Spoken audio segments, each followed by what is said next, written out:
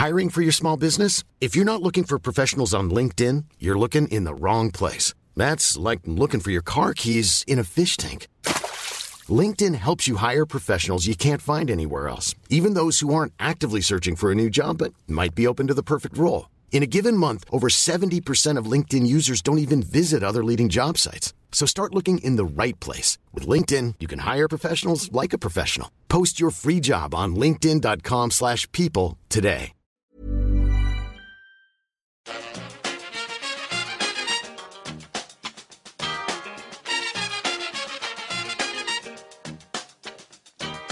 Bring it fast. Bring it to the bank. Hello and welcome back to the EPL Roundtable. I'm your host, Kevin DeVries, and as always, if you'd like to reach us at the podcast, you can do so by either tweeting us at EPL Roundtable or emailing us at eplroundtable@gmail.com.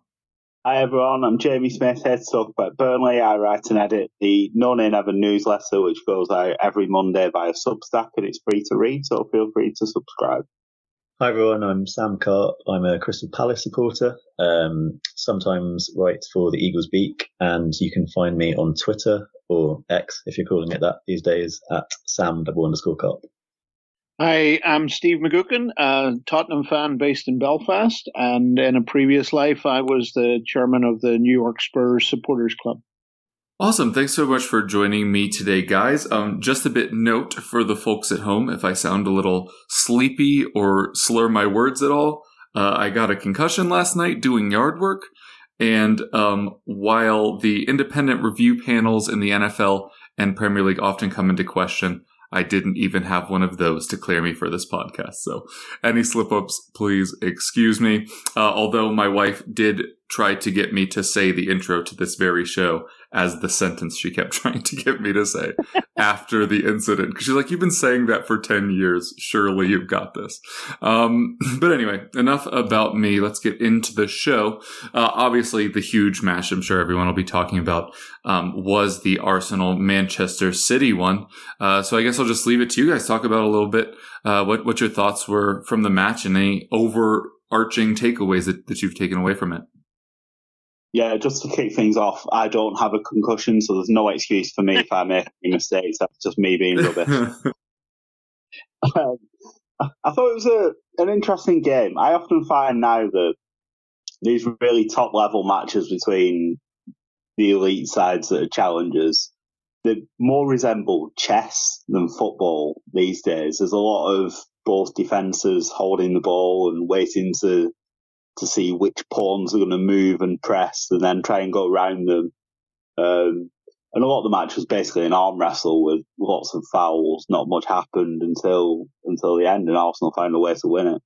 I think it was impressive mentality from Arsenal, but I think the key factor in the result was probably Manchester City continuing to miss Rodri. I think it's become clear in the last few weeks when Rodri's been out that he's arguably their most important player now. I rate Rodri very, very highly. I think in his position, he's probably the best in the world. For his age, he's an extraordinary talent. You'd think he's going to continue to get better. Defensive-minded midfielders normally peak later in their careers. So the fact that Rodri's relatively young for that position, I think, is a sign that he's going to dominate that position for a long time. Arsenal obviously missed Bukayo Saka as well. So both teams had a key player out. But I think Rodri is essentially the linchpin for everything that City do. And for all Pep Guardiola's tinkering and plans and deep thinking about the game, he doesn't really have a backup for Rodri. He clearly doesn't trust Calvin Phillips. Bernardo Silva seems to be playing at the back of midfield, which is quite interesting.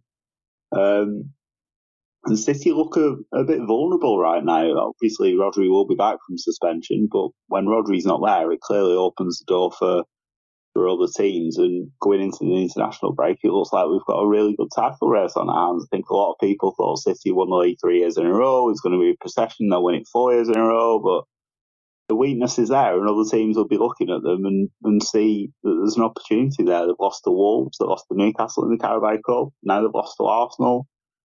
There's a chance there for something very exciting to happen, particularly if you're a Spurs fan, eh? I get too carried away, Jamie. But yeah, I mean, I think similar to what he said. I think Peter Drury and the Sky commentary described it as attritional towards the end of the first half, and I think that's definitely what it was for the most part. And he described it as a game of chess, and I sort of I understand that, but I actually thought it was a pretty poor game between two sides who looked like they were quite afraid of losing. This game usually has goals in it. Maybe the fact it didn't on this occasion was owing to the fact that Arsenal have, I think, what was their record? It was something like they hadn't won against City since, I don't want to get this wrong, maybe it was 2018 or something before this. But typically City tend to do the double over them. So perhaps the fact that this game was so attrition away to the fact that Arsenal were taking a bit of a different approach. And even in that, I thought they gave City a bit too much respect in the first half, and Raya in goal in particular was quite lucky not to be punished for his rather erratic performance. Got closed down by Alvarez at one point, and that could have easily rebounded off of him and gone into the net. But on the other side of that coin, I don't think City really sort of seized on that themselves. I don't think they played with that much purpose, and that kind of allowed Arsenal to grow into the game in the second half. Didn't feel like City were winning the ball that hard pitch, didn't feel like they were dominating possession necessarily, and when they did have it, it didn't feel like they were doing too much with it. And that allowed Arsenal in that second half to seize the initiative as the home team and actually threaten the City box a little bit without creating too many clear-cut chances. And on another day, I think this game just peters out and finishes 0-0. But ultimately, the goal that decides it was incredibly fortunate. Obviously, it takes a massive deflection of Ake, which wrong foots Edison. But I think that was Arsenal's reward ultimately for trying to play a little bit more on the front foot in the second half. For City, I think it was kind of a punishment for what was maybe one of their more negative performances I can remember from them in recent times. And yeah, Jamie, I think, as you say, they massively missed Rodri. It's become quite apparent in the last few games. So yeah, that's kind of the overarching takeaway, I think. But I don't think I've come away from the game thinking that Arsenal were any more title contenders than they were last season. I don't come away from it thinking this result means that Arsenal are going to usurp City and go that one step further. It's obviously good that they've broken their duck against City, and it's good that they've managed to win without some key players, Saka, as you mentioned, Jamie, and Martinelli for a half, who came on and made a difference. But you have to imagine that City will improve when Rodri comes back. They've still got De Bruyne to come back in. So you have to imagine that they'll pick it up like they always do. But yeah, my main takeaway is similar to Jamie. I think if you're Liverpool, or to a lesser extent Spurs, maybe, if we are including them in these conversations now, you're probably feeling quite emboldened after watching that and by City's start to the season. I know it's early days in regards to City, in regards to Spurs, but it does already feel a little bit more open at the top. 3 points between 4 sides after 8 games. If that continues after the international break, people might start to wonder if City are struggling a little bit for motivation after essentially winning everything they could possibly win and, attaining that unprecedented treble. Well, not unprecedented, but, the treble that they've been chasing for so long last season. So yeah, I think what it points to is kind of hopefully a much tighter, more exciting title race than we've had over the past few years. Yeah, I very much agree with both of those guys. I didn't watch the game, so you've just given me a précis of it. But you can't argue with the stats. It's the Arsenal's first win over City in 12 games, and apparently the first time they've beaten them in a Premier League home game without conceding since 2012, which just shows you that I think they're learning. They've learned from last season, Arsenal, and I'm not sure I would sort of rule out the idea that they can't go one step further. I actually have a feeling that they will. And in terms of what today's result means, certainly for, Liverpool fans, Spurs fans who were looking at this and thinking, well, this could go any one of 3 ways. I mean, either of the 2 teams could win, plus we could end up with a draw, but it doesn't really have a deep impact on, how we all move forward from here. But here's what I think it means in terms of confidence and in terms of establishing a position at the top of the league.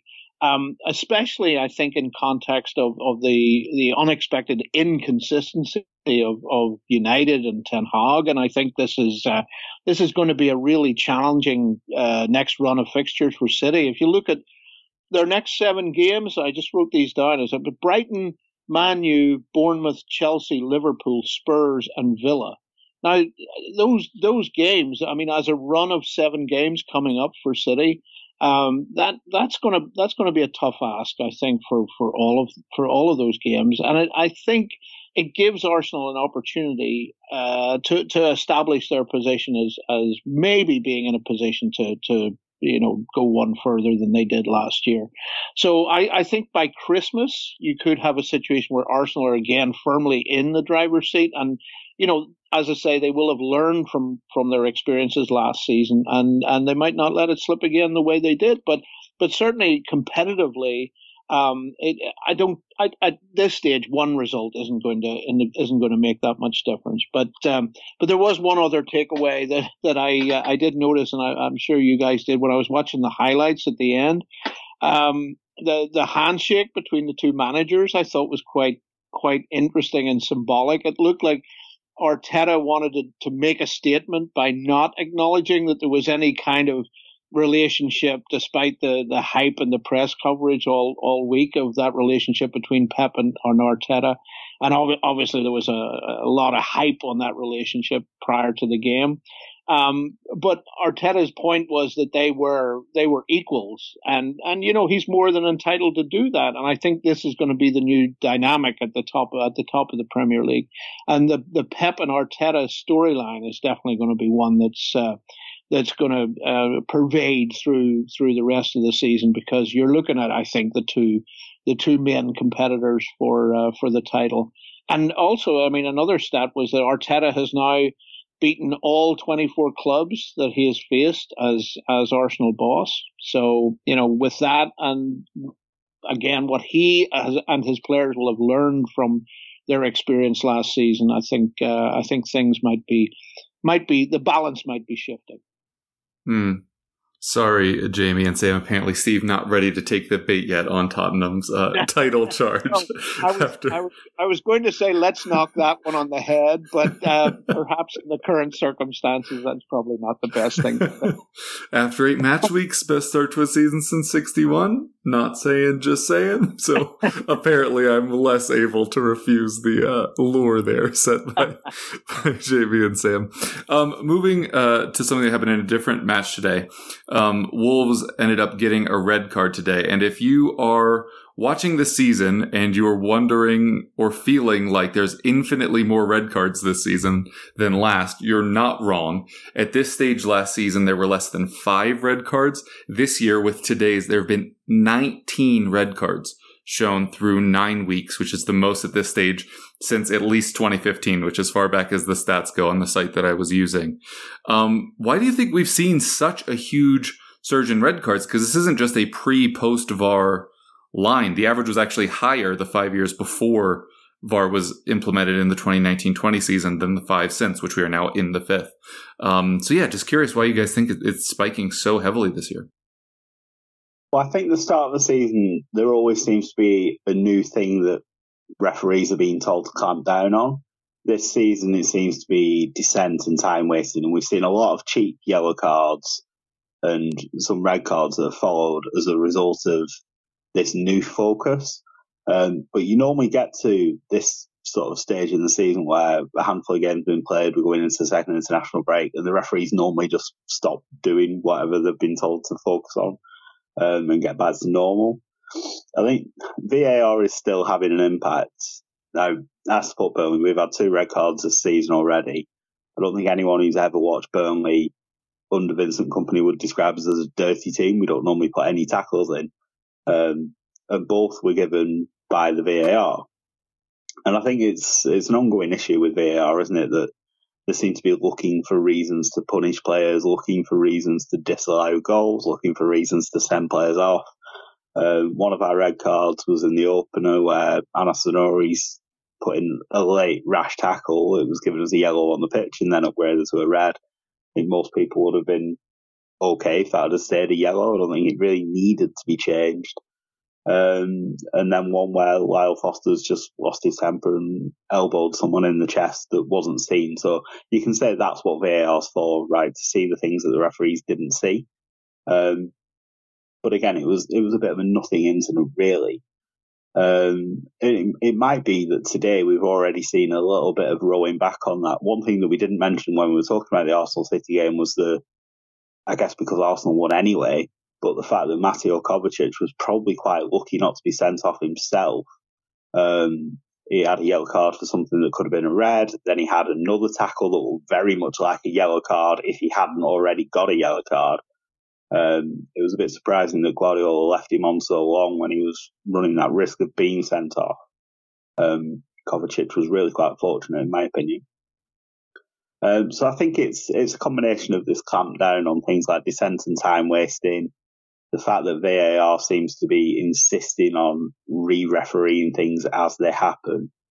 And I think everyone really wants to see 11 against 11 in a fair contest as much as possible. So hopefully everyone will calm down a bit after the break and we'll get back to seeing matches where tackling is allowed. That would be nice, wouldn't it?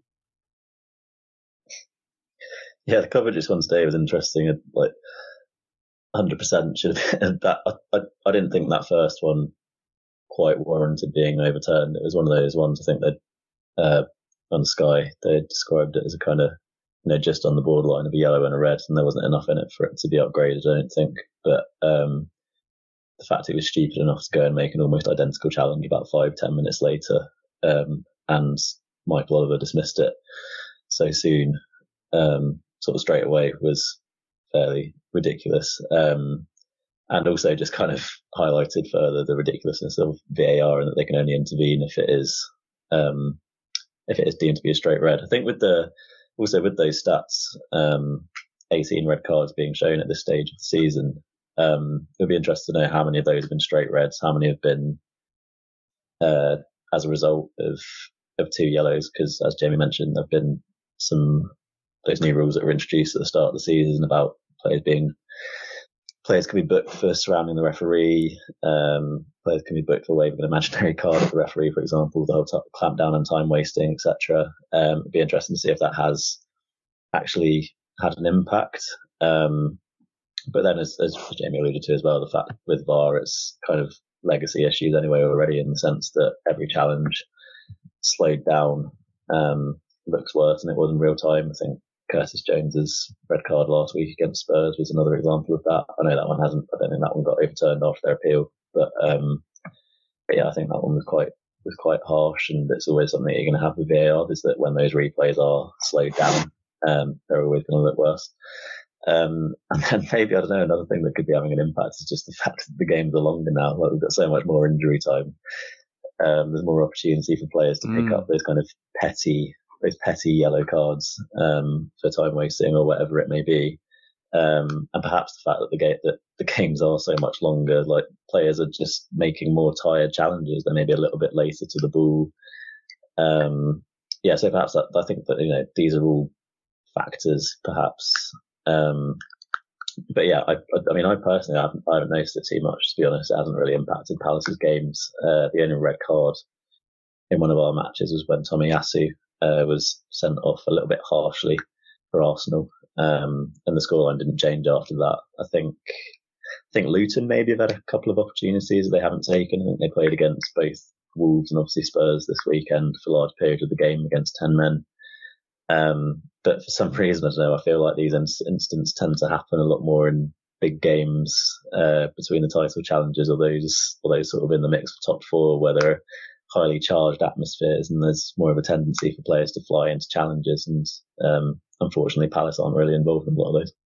Yeah, I totally agree with the points about the start of the season and the mindset at the start of the season and the resulting excess of petty yellow cards, which inevitably lead to more reds at this point of the season.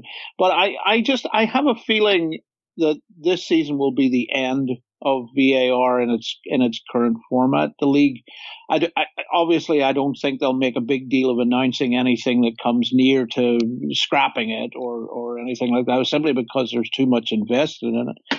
But I think going beyond just the goal line alerts now, I think technology has run its course simply because too many managers and players don't think it adds anything positive to the game, but just creates more problems than it solves. So I have a feeling that the authorities are going to have to find a way to alleviate the issues that VAR's encroachment further into the game is causing. And as you know, Kev, I was a believer in using technology to the fullest extent that we could, because I thought that the problems came when the referees didn't have the same view of incidents as viewers at home, and that goes way back to the Pedro Mendes goal at Old Trafford, and it made sense for everyone to know what was a goal and what wasn't. But then VAR became something bigger than I think any of us expected. And it has now, I think, outlived its usefulness simply because it continues each week. And of course, I hold my hands up and say the Liverpool game, the Spurs Liverpool game, is a complete example of this.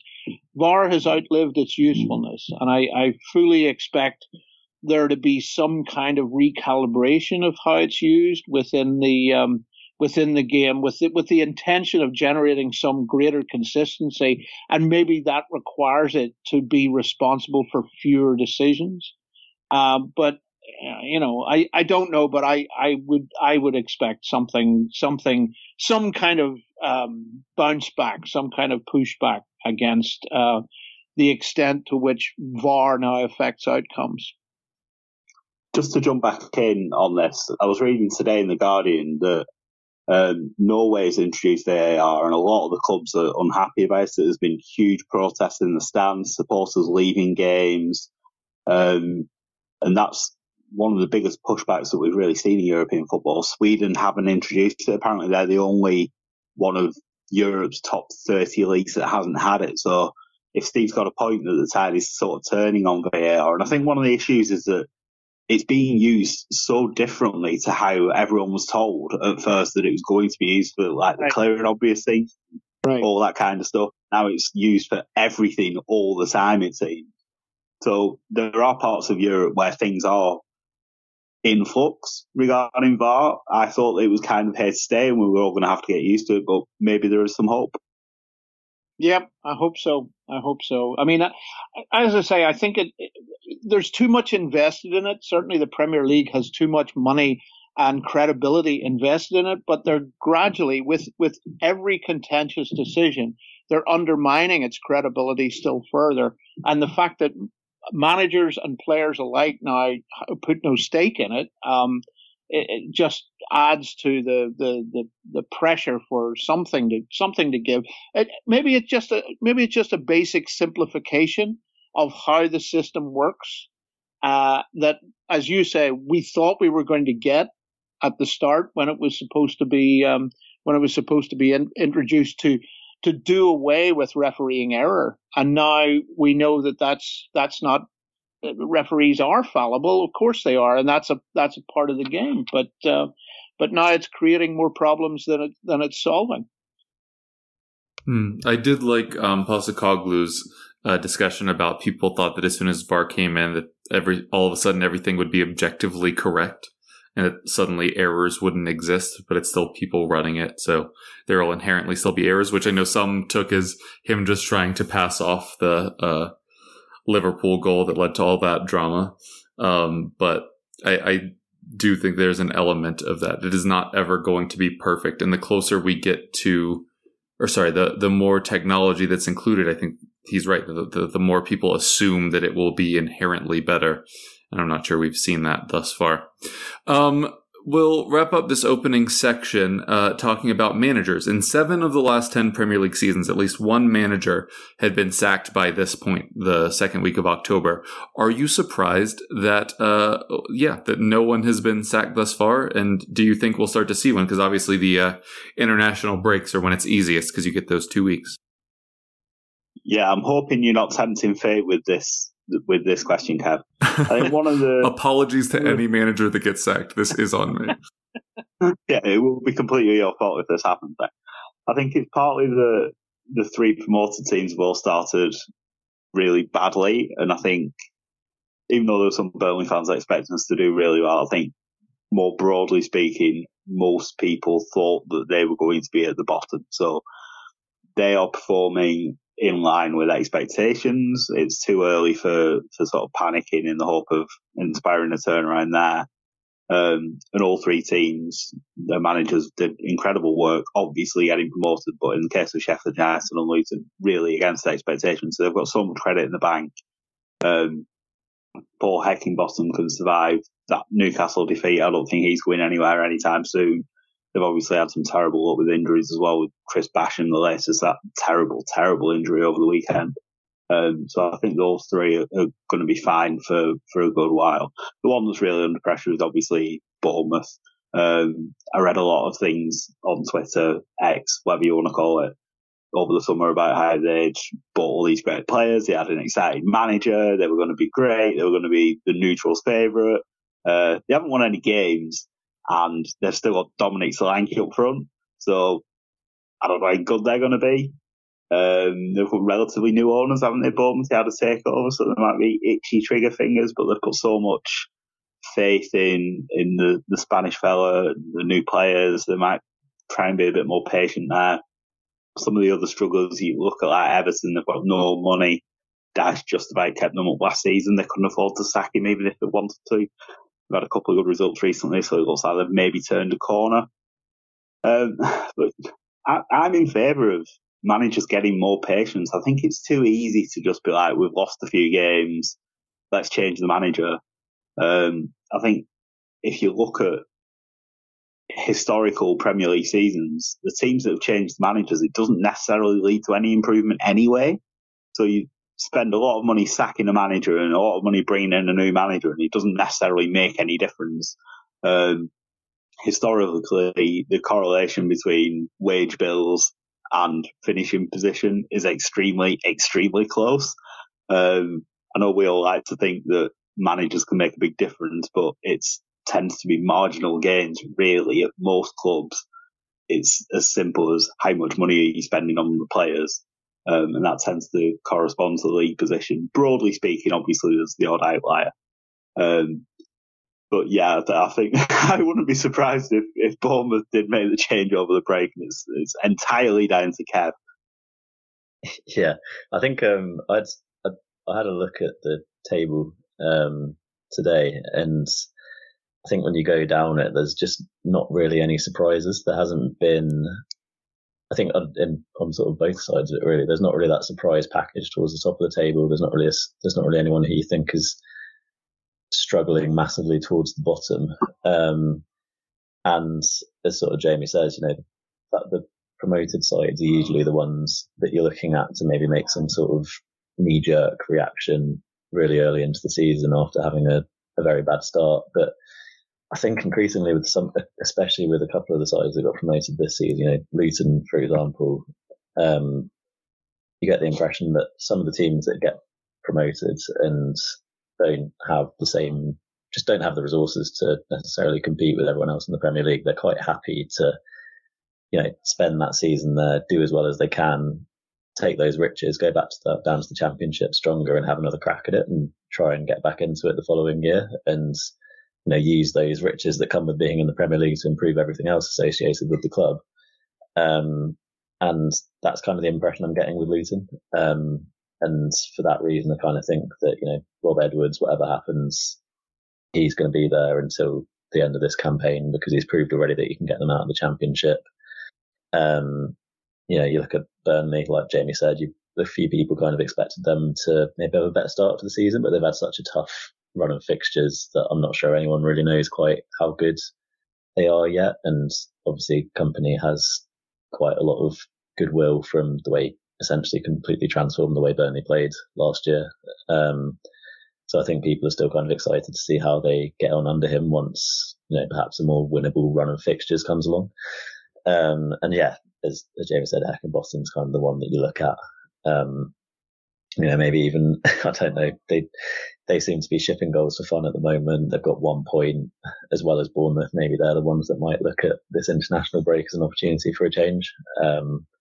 again, as James said, if you can survive that Newcastle result, then maybe he's going to be around for a while. And I think, just more broadly speaking, I think the ones that maybe coming into the season that people were tipping to go, I think David Moyes was one that people had talked about for a while. I've never understood this, but a lot of West Ham fans that I've spoken to have, towards the end of last season especially, just weren't very happy with David Moyes, and you got the impression that pressure would build on him a little bit if they didn't start the season well. But they have started the season well. They're well in the top half. They've had some really good results. Seem to have rediscovered the league form that maybe deserted them a little bit last year. And have also been getting on well in Europe. And then similarly, I guess maybe another one that you'd look at was Ange at Tottenham. A lot of people, no one necessarily except for maybe Celtic fans, no one expects him to do as well as he has done so far. And if he had got off to a difficult start, then people might have been looking at him as one. Similarly, Gary O'Neill has started picking up some points at Wolves after a difficult start, and then Sean Dyche, who Jamie mentioned, has managed to get a couple of results with Everton recently, and there's also, they probably can't afford to sack him anyway, so that's maybe why he'll be in the job a little bit longer. So yeah, I don't think it is a massive surprise that we haven't seen anyone get sacked yet. I think in a very strange way, the Premier League's going sort of according to form so far this campaign. So yeah, not massively surprised that no one's gone, but also on the back of us discussing this, wouldn't be surprised if someone goes in the next couple of weeks. Yeah, no, I think that's right. I agree with the idea that, teams this early are basically living up to or down to the expectations that we all had of them. So I think that's right. No matter how bad things get for the three promoted teams, I really can't see any of their managers getting the chop, certainly before Christmas, but as you say, probably running the course of the season. In part, I think also because there's a shared responsibility across the organization about how the individual clubs prepared for the upcoming season. And if you're going to take responsibility as the board for why you're failing at a higher level, then that part of that failure is going to reflect on you, not just on the manager. So I don't think we've reached a tipping point just yet beyond how difficult everyone really expected the season to be, or we haven't got to a point where it's too early for any team to be terminally detached. So I don't think there's going to be that knee-jerk reaction. But also, I mean, to an extent, the same goes for whoever might be the first manager to lose their job. It's not so much whether it's too early to make a change. I think it depends on factors that are not always within the club's control. I mean, like who else is out there? Who else is available? For example, it's not just change for change's sake. Can actually work. The new manager bounce doesn't always arrive, and it can work in reverse and instill panic in a team. So. There's also the consideration of if you change the manager and the management structure and you go to the expense of getting rid of your existing coach and bringing in a new coaching staff, how does the club ownership, how prepared are the club ownership to change the trajectory of what was clearly going wrong, whether that's happening off the pitch, which is just as important as the team's form on it. So I think there are so many factors, as both of you guys said. Certainly the expectations for the promoted teams were exactly how they're playing out to a certain extent. So I don't think there's an incentive at the moment for any of the lower teams to make a change for the reasons that you guys articulately pointed out. Gotcha. Yeah, obviously great points from all of you, especially the fact that it's my fault if anything happens over this international break. We'll take a quick break and then we'll be back with club-specific questions for each of our guests. One size fits all seems like a good idea for clothes until you try them on. Same goes for healthcare. That's why United Healthcare offers flexible, budget-friendly coverage for medical, vision, dental, and more. Learn more at uh1.com. Hiring for your small business? If you're not looking for professionals on LinkedIn, you're looking in the wrong place. That's like looking for your car keys in a fish tank. LinkedIn helps you hire professionals you can't find anywhere else, even those who aren't actively searching for a new job but might be open to the perfect role. In a given month, over 70% of LinkedIn users don't even visit other leading job sites. So start looking in the right place. With LinkedIn, you can hire professionals like a professional. Post your free job on linkedin.com/people today. All right, and we are back. Jamie, we'll start off with you talking about the Burnley match. There may have been some confidence heading into this one since Chelsea had been struggling, but obviously a sizable defeat. Well, what did you make of the match, and were you surprised by the result? Yeah, I mean, obviously there was a lot more positivity going into this one, having won at Luton in the week. That was such a big game, getting that first win of the season. It felt like a bit of a weight had been lifted, really, and especially the manner of it. We showed such character to get the winner about a minute after Luton had equalised, and they'd had so much pressure. It felt like that goal was coming, to then go down the other end and score straight away and then hold on to win. It really felt like a sort of marker for our season.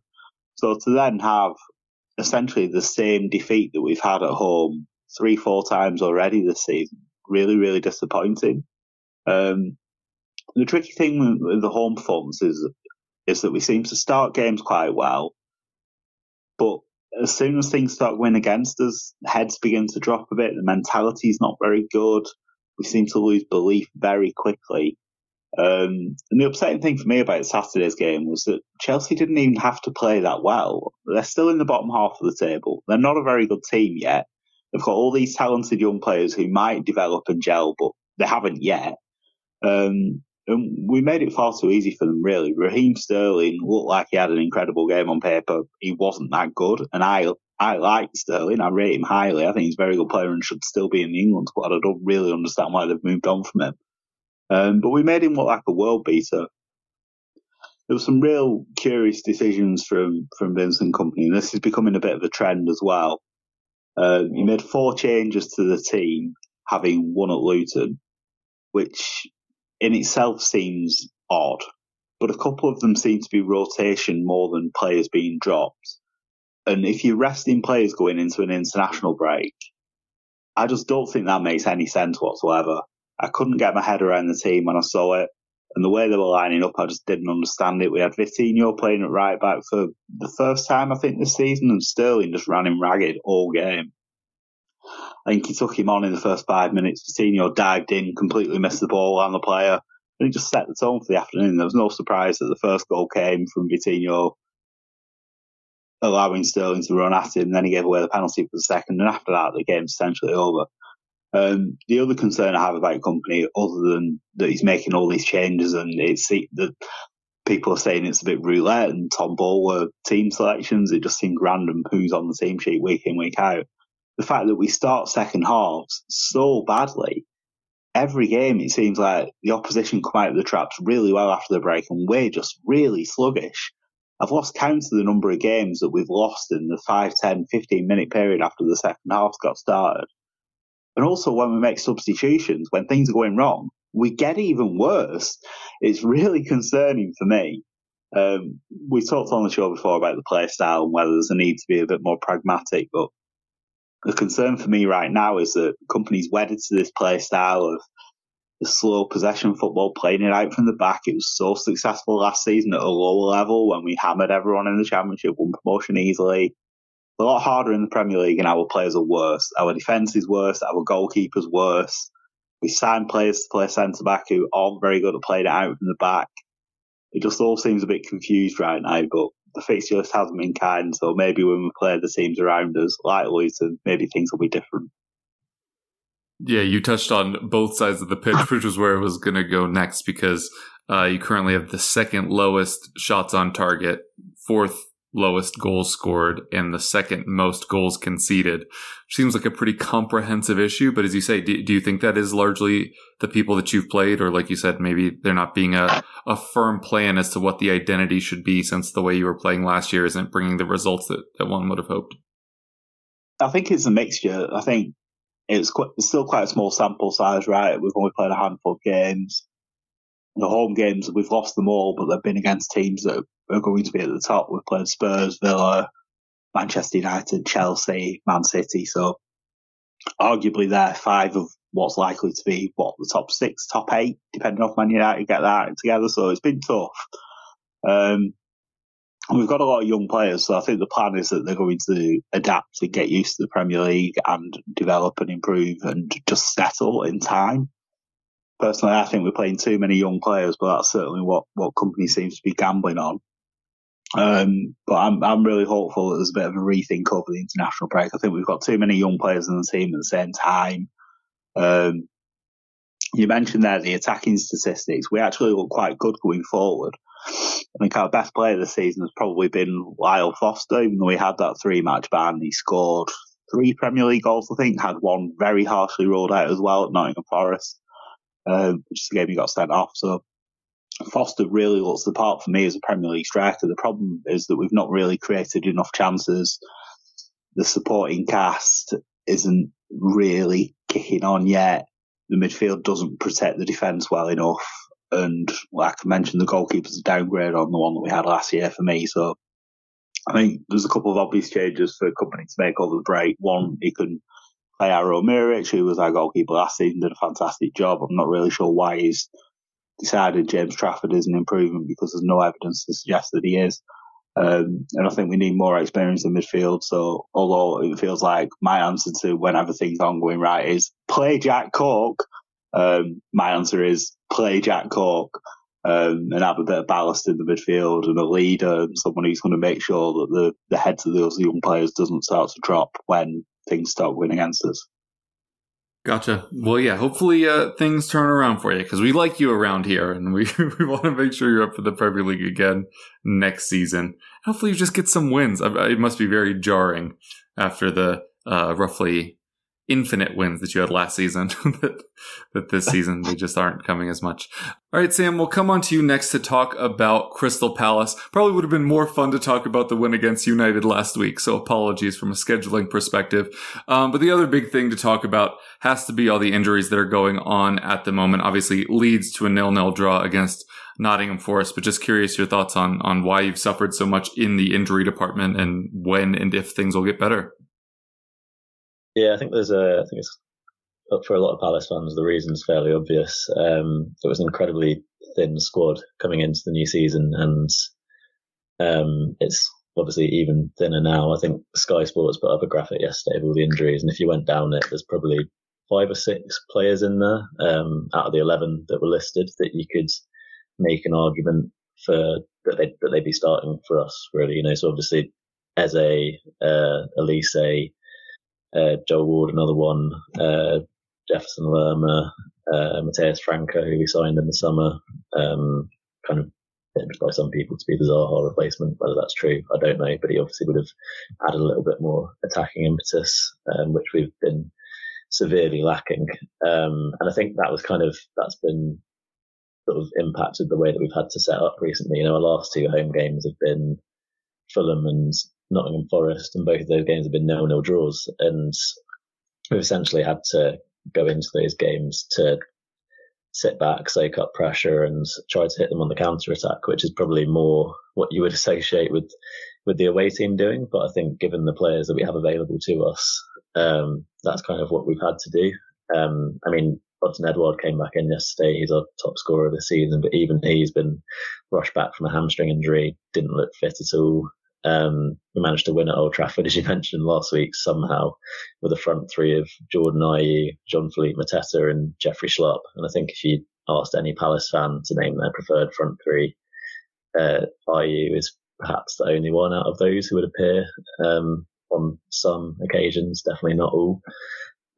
So I think to have got to 12 points from 7 games, to have only lost at home to Arsenal and away to Villa is, given all of those injuries, is a pretty solid return.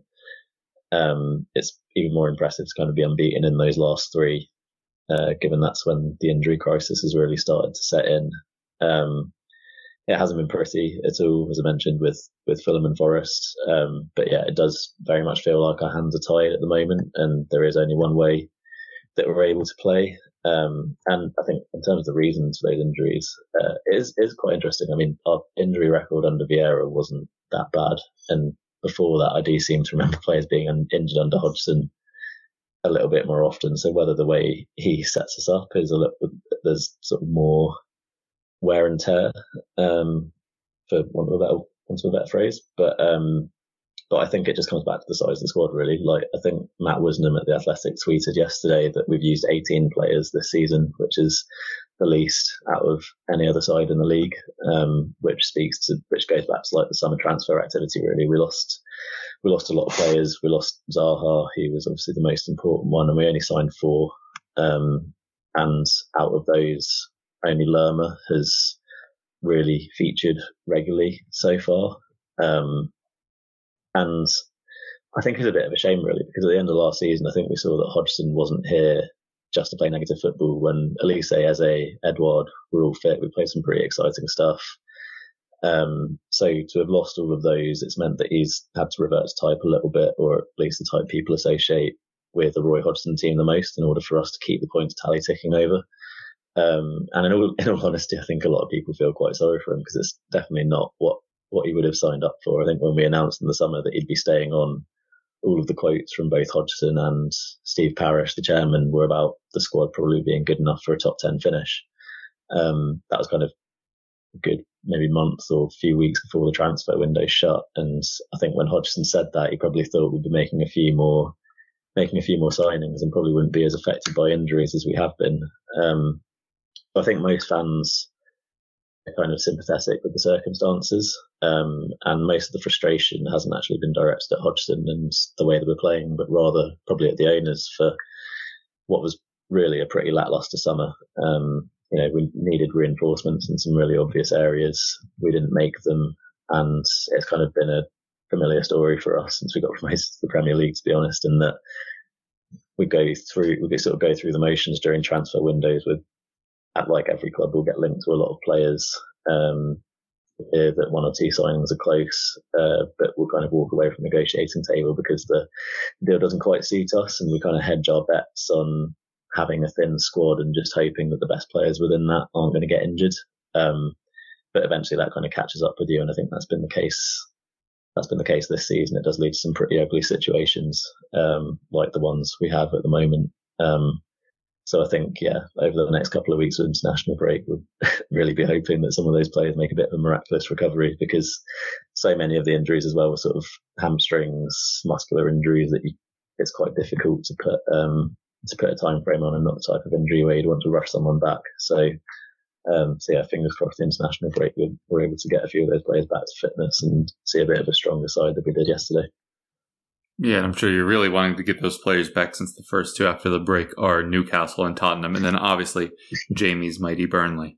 You're gonna need some players back for that. But like you said, hamstring injuries are just so persistent, where if they don't get fully right, it's just so easy to have a recurrence of that injury. So I guess I just hope that you guys make the right call with that type of injury.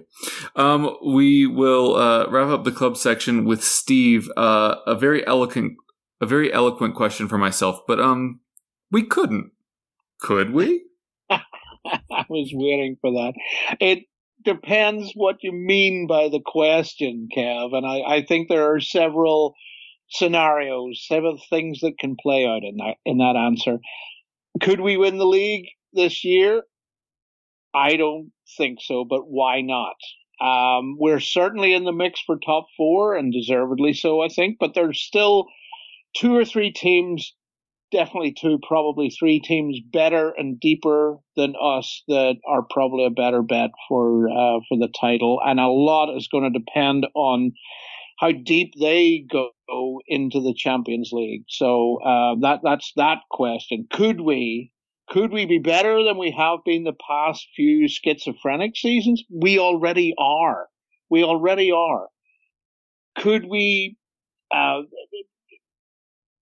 learn from this season, adapt from this season, and build on what seems to be a really powerful and potent relationship between this great new manager that we have and his players? Absolutely. If you don't believe that, you're not a Spurs fan. I absolutely think that the only way is up from here. Could we play with style and confidence in a way that that almost makes me agree with those of my friends who say we've got our Tottenham back. Kev, I've got to tell you, I said to Patrick the other day, my friend Patrick, who's been on your show, it might even be that we needed Harry to leave to free up the freedom, give the freedom to the rest of the squad and let them come through. And Ange, I think, it's early days. We're 8 games into the season, but he seems like the missing piece. He seems like the sort of manager that is capable of getting performances out of players that we knew were deep in there somewhere, but we just couldn't see them. So it might be the turning point when we lost Harry, that it was necessary. It was a necessary step to rebuild and reset this team. Could we win the league this season? I don't think so, but it's going to be fun watching us try. Yeah, the Harry point is an interesting one. I remember tweeting out when, at the fan forum, Levy did confirm that there is actually a buyback in Harry Kane's deal, which I was shocked by because it seemed like Bayern were either willing to go up to the price we were asking without a buyback clause or pay about 20 million less than we were asking and include one. And we ended up actually getting both. And I very excitedly was like, wow, that's like great business from Levy. And, you know, the fact that we can bring him back when we want to is great. And it got a very tepid response. Do you think that's partially because of like what you're saying, that like this new era that we're already feeling, albeit just 8 games in from a Premier League context, that people are just feeling like, yeah, we are playing better. The opponents don't know as much what we are going to do. It isn't just lump it up to Kane, which I'm sure would have been the strategy in a match like Luton yesterday. And so people are more interested in where this project is going than, you know, bringing back our all-time leading goal scorer. Having said that, though, as we were talking about in the previous question about which manager might get sacked first, there was actually a point at which a lot of money was on, before the league started, a lot of money was on Ange to be the first to get the job. So in a way, I think what Levy was doing with the buyback was just hedging, just a straight hedge. Can we pick this back up again? Harry is a globally recognized strike force player that you know what you're going to get with him. So why would we not take the opportunity to bring him back? Now, it might be we're at a point where Ange doesn't want him back. You know, if we're and we'll leave the Richarlison question aside for just a moment because we're going to come on to player discussion. But if Ange is able to take the spirit that he has in this team without Harry and then add Harry back to it, he's risking upsetting that dynamic completely. And I think that would be a detrimental situation for both of them. I'm not sure. I mean, Harry wants to turn the page as well. I'm not sure Harry would want to come back to a scenario where and I don't know about the rest of the Spurs fans, but I want to win the league without Harry. I really do. I mean, Harry's legacy at Spurs is already assured, but I want to be seen to be a team without him. I want to be seen to be a good team without him. And I think we're heading in that direction. Do I think we're ready to win the league this year? No. But I think we're positioning ourselves to be there or thereabouts for the next couple of seasons. So, but the Harry question is a very interesting one, and you're absolutely on nail on the head about the buyback clause. Yeah, I'm just wondering if not to make a comparison to a club that we don't have much love for, but it feels like this year's Tottenham could be somewhat similar to last year's Arsenal. And if you manage to get into the top 4 or top 5, depending on how all that lands, being able to bring back one of the best strikers in the world it's not a bad option to have, especially, as you say, with depth probably being the biggest issue. Yes. Son can't play more than 60 minutes of football right now. We've seen Richarlison not exactly bury his chances. So striker may certainly be a position that we may be in need of in future years. But would Harry want to come back? I'm not convinced. Great question.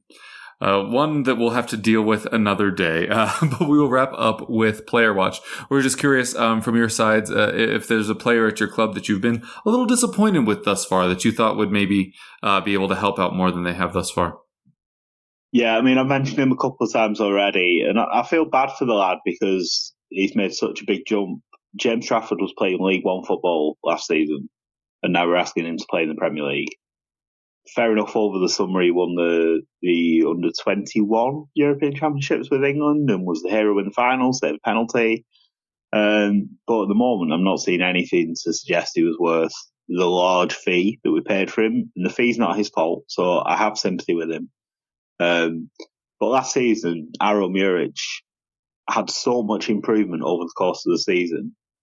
The start of the season, he was a bit ropey, he made mistakes, but he developed so much, and he's such a character as well. I think the fans really took to him. He's a bit of a cult hero. And for him to lose his place to Trafford's essentially a kid, who, like I said, was playing two leagues below last season. It's a big jump, and it looks it so far. It looks a bit out of his depth. And you just handed him the starting job, right? There wasn't like a battle for it? No, not at all. So the way I saw it at the start of the season was that Muric would probably start with all the pressure on him to keep his place, and as soon as he made a mistake, he'd be out. And although it would have been harsh, I think you could have understood it if Muric had started with the gloves, and then it had been they're yours to lose, and if you lose them, fair enough. But the fact Trav had started, and over pre-season Muric had arguably outperformed him, I don't think it was really fair. I think it sends a pretty poor message to Muric and some of the other players from the Champions team who've been pushed aside a little bit by the new signings. I think we should have probably started with more of the team that was successful last season. But the main issue is that Trafford just hasn't shown the skill set to play Company's system. We spent all this money, and the fee's not his fault. I always keep caveating with it's not his fault that we decided he was worth nearly £20 million, even though he never played above League One. One of the most expensive goalkeepers of all time, even though he's so young. He doesn't have the range of passing needed to play, not just in Company's system, to be fair, but in the Premier League. Almost every team now plays it out from the back, right? And you keep it and you keep it and you wait for them to press and then you play it over the top. That's how it works. You need the medium and long range passing from the goalkeepers in order to make that work. Trafford doesn't have it. He just doesn't have it. And yes, he's young and he might get better, but right now he's nowhere near ready. He's nowhere near ready.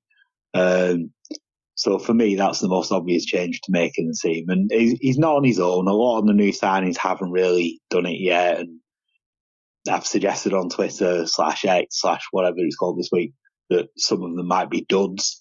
I think it's maybe harsh to call Trafford a dud when he's come with such a big reputation and the pedigree of coming from Man City and England under-21s and all that. He's got this tag of being a future England number one, but there's been absolutely nothing to suggest he's that player yet. Yeah, I think at Palace, he actually went off injured yesterday. But a lot of Palace fans would probably say Jeffrey Schlupp is the player they've been most disappointed with thus far. Now, in an ideal world, I think 30-year-old Jeffrey Schlupp, who was signed under Sam Allardyce, probably wouldn't be starting for us in 2023. But that's where we have been for the first 8 games of the season because of the injury crisis, because of the lack of summer transfer window activity. And unfortunately for Jeffrey Schlupp, the position he's been playing in for the most part is the position that was vacated by Wilfried Zaha. So it's not really a fair comparison, but he's been really, really bad. You can usually rely on Schlupp to do a job. I think over the past few seasons, we've probably used him more in midfield, and he has been fairly good at sort of making runs beyond the striker, being a bit of a goal threat. And you can usually rely on him being a sort of solid 6 out of 10, really. And whether it's been Hodgson or Vieira before that, managers seem to trust him and like to use him. But it does feel a little bit like we've been carrying him in the first 8 games of the season. He hasn't been creating chances. He hasn't been threatening in the forward areas. You don't really notice he's on the pitch until he's subbed off after about 70 minutes. And despite all the injuries, despite how desperate we are for players at the moment, we were a much better team when he went off yesterday and was replaced by Jezreel Saki, who's a youngster from the academy. So yeah, I think I'd say Schlapp, and he's kind of become a bit of a lightning rod, really, for the frustrations that some Palace fans do have with that summer window that I talked about earlier, and the frustrations that some fans do have with the owners. A lot of people don't really think he should be anywhere near the starting 11, and also sort of see him blocking the path of some of our academy products, despite the fact that he hasn't been performing. So yeah, I think when we've had a fairly solid start to the season and most players have performed fairly well, he's probably been the one negative that a lot of people would point to. As for Spurs, Kev, I'll be honest and I'll say generally there hasn't been one player that I've been disappointed with or disappointed even to see their name in the lineup, which you know we've talked about in the past is something that characterizes how people look at Spurs and Spurs lineups in recent years. Every player, I think, is in the process of adapting to the manager's system, and it's bringing even more out of players we already knew were capable of good things. And I think Kulusevski particularly is benefiting from that. Players, you know, for sure have off games, and certainly Richarlison has struggled a little more than we would have hoped, I think. But he's first and foremost a confidence player. I mean, those two early chances that he had in yesterday's game, for example, I mean, if one of those goes in, and arguably he should have scored both of them, but one of those goes in, he has a completely different game. And of course, within the context, of course, his honesty in talking about his psychological issues, I think that'll only help him just getting it out in the open and talking about it publicly.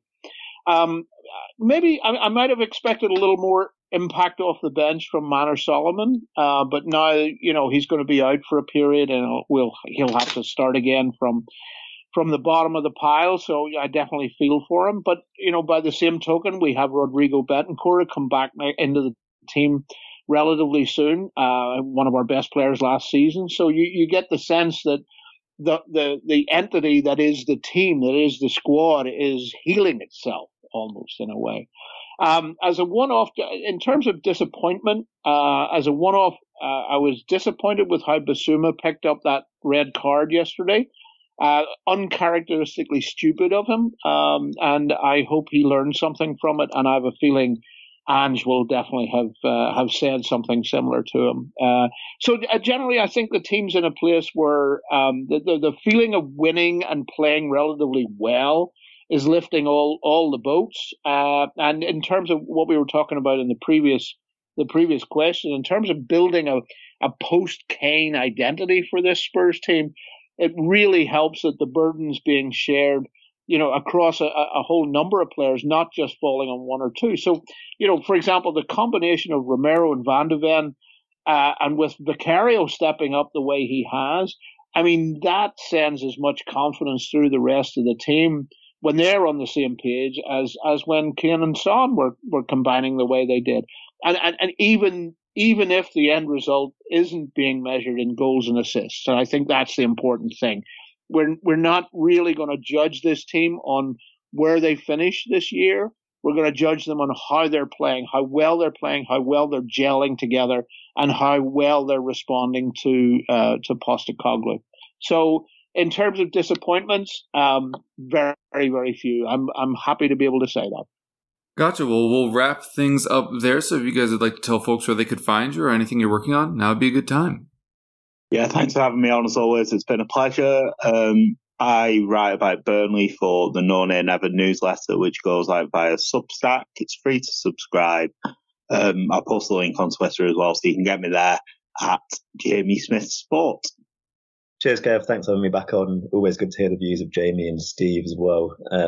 I've been Sam Carp, and for anyone who wants to follow me on Twitter, you can get me at Sam_Carp.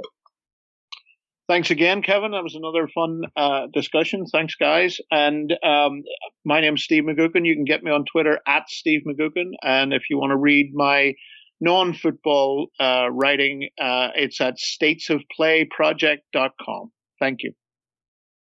Yeah, and I'm your host, Kevin DeVries. You can find me on that one website at Kevroff and the show at EPL Roundtable. And you can also find the show by searching EPL Roundtable in any of your podcast clients.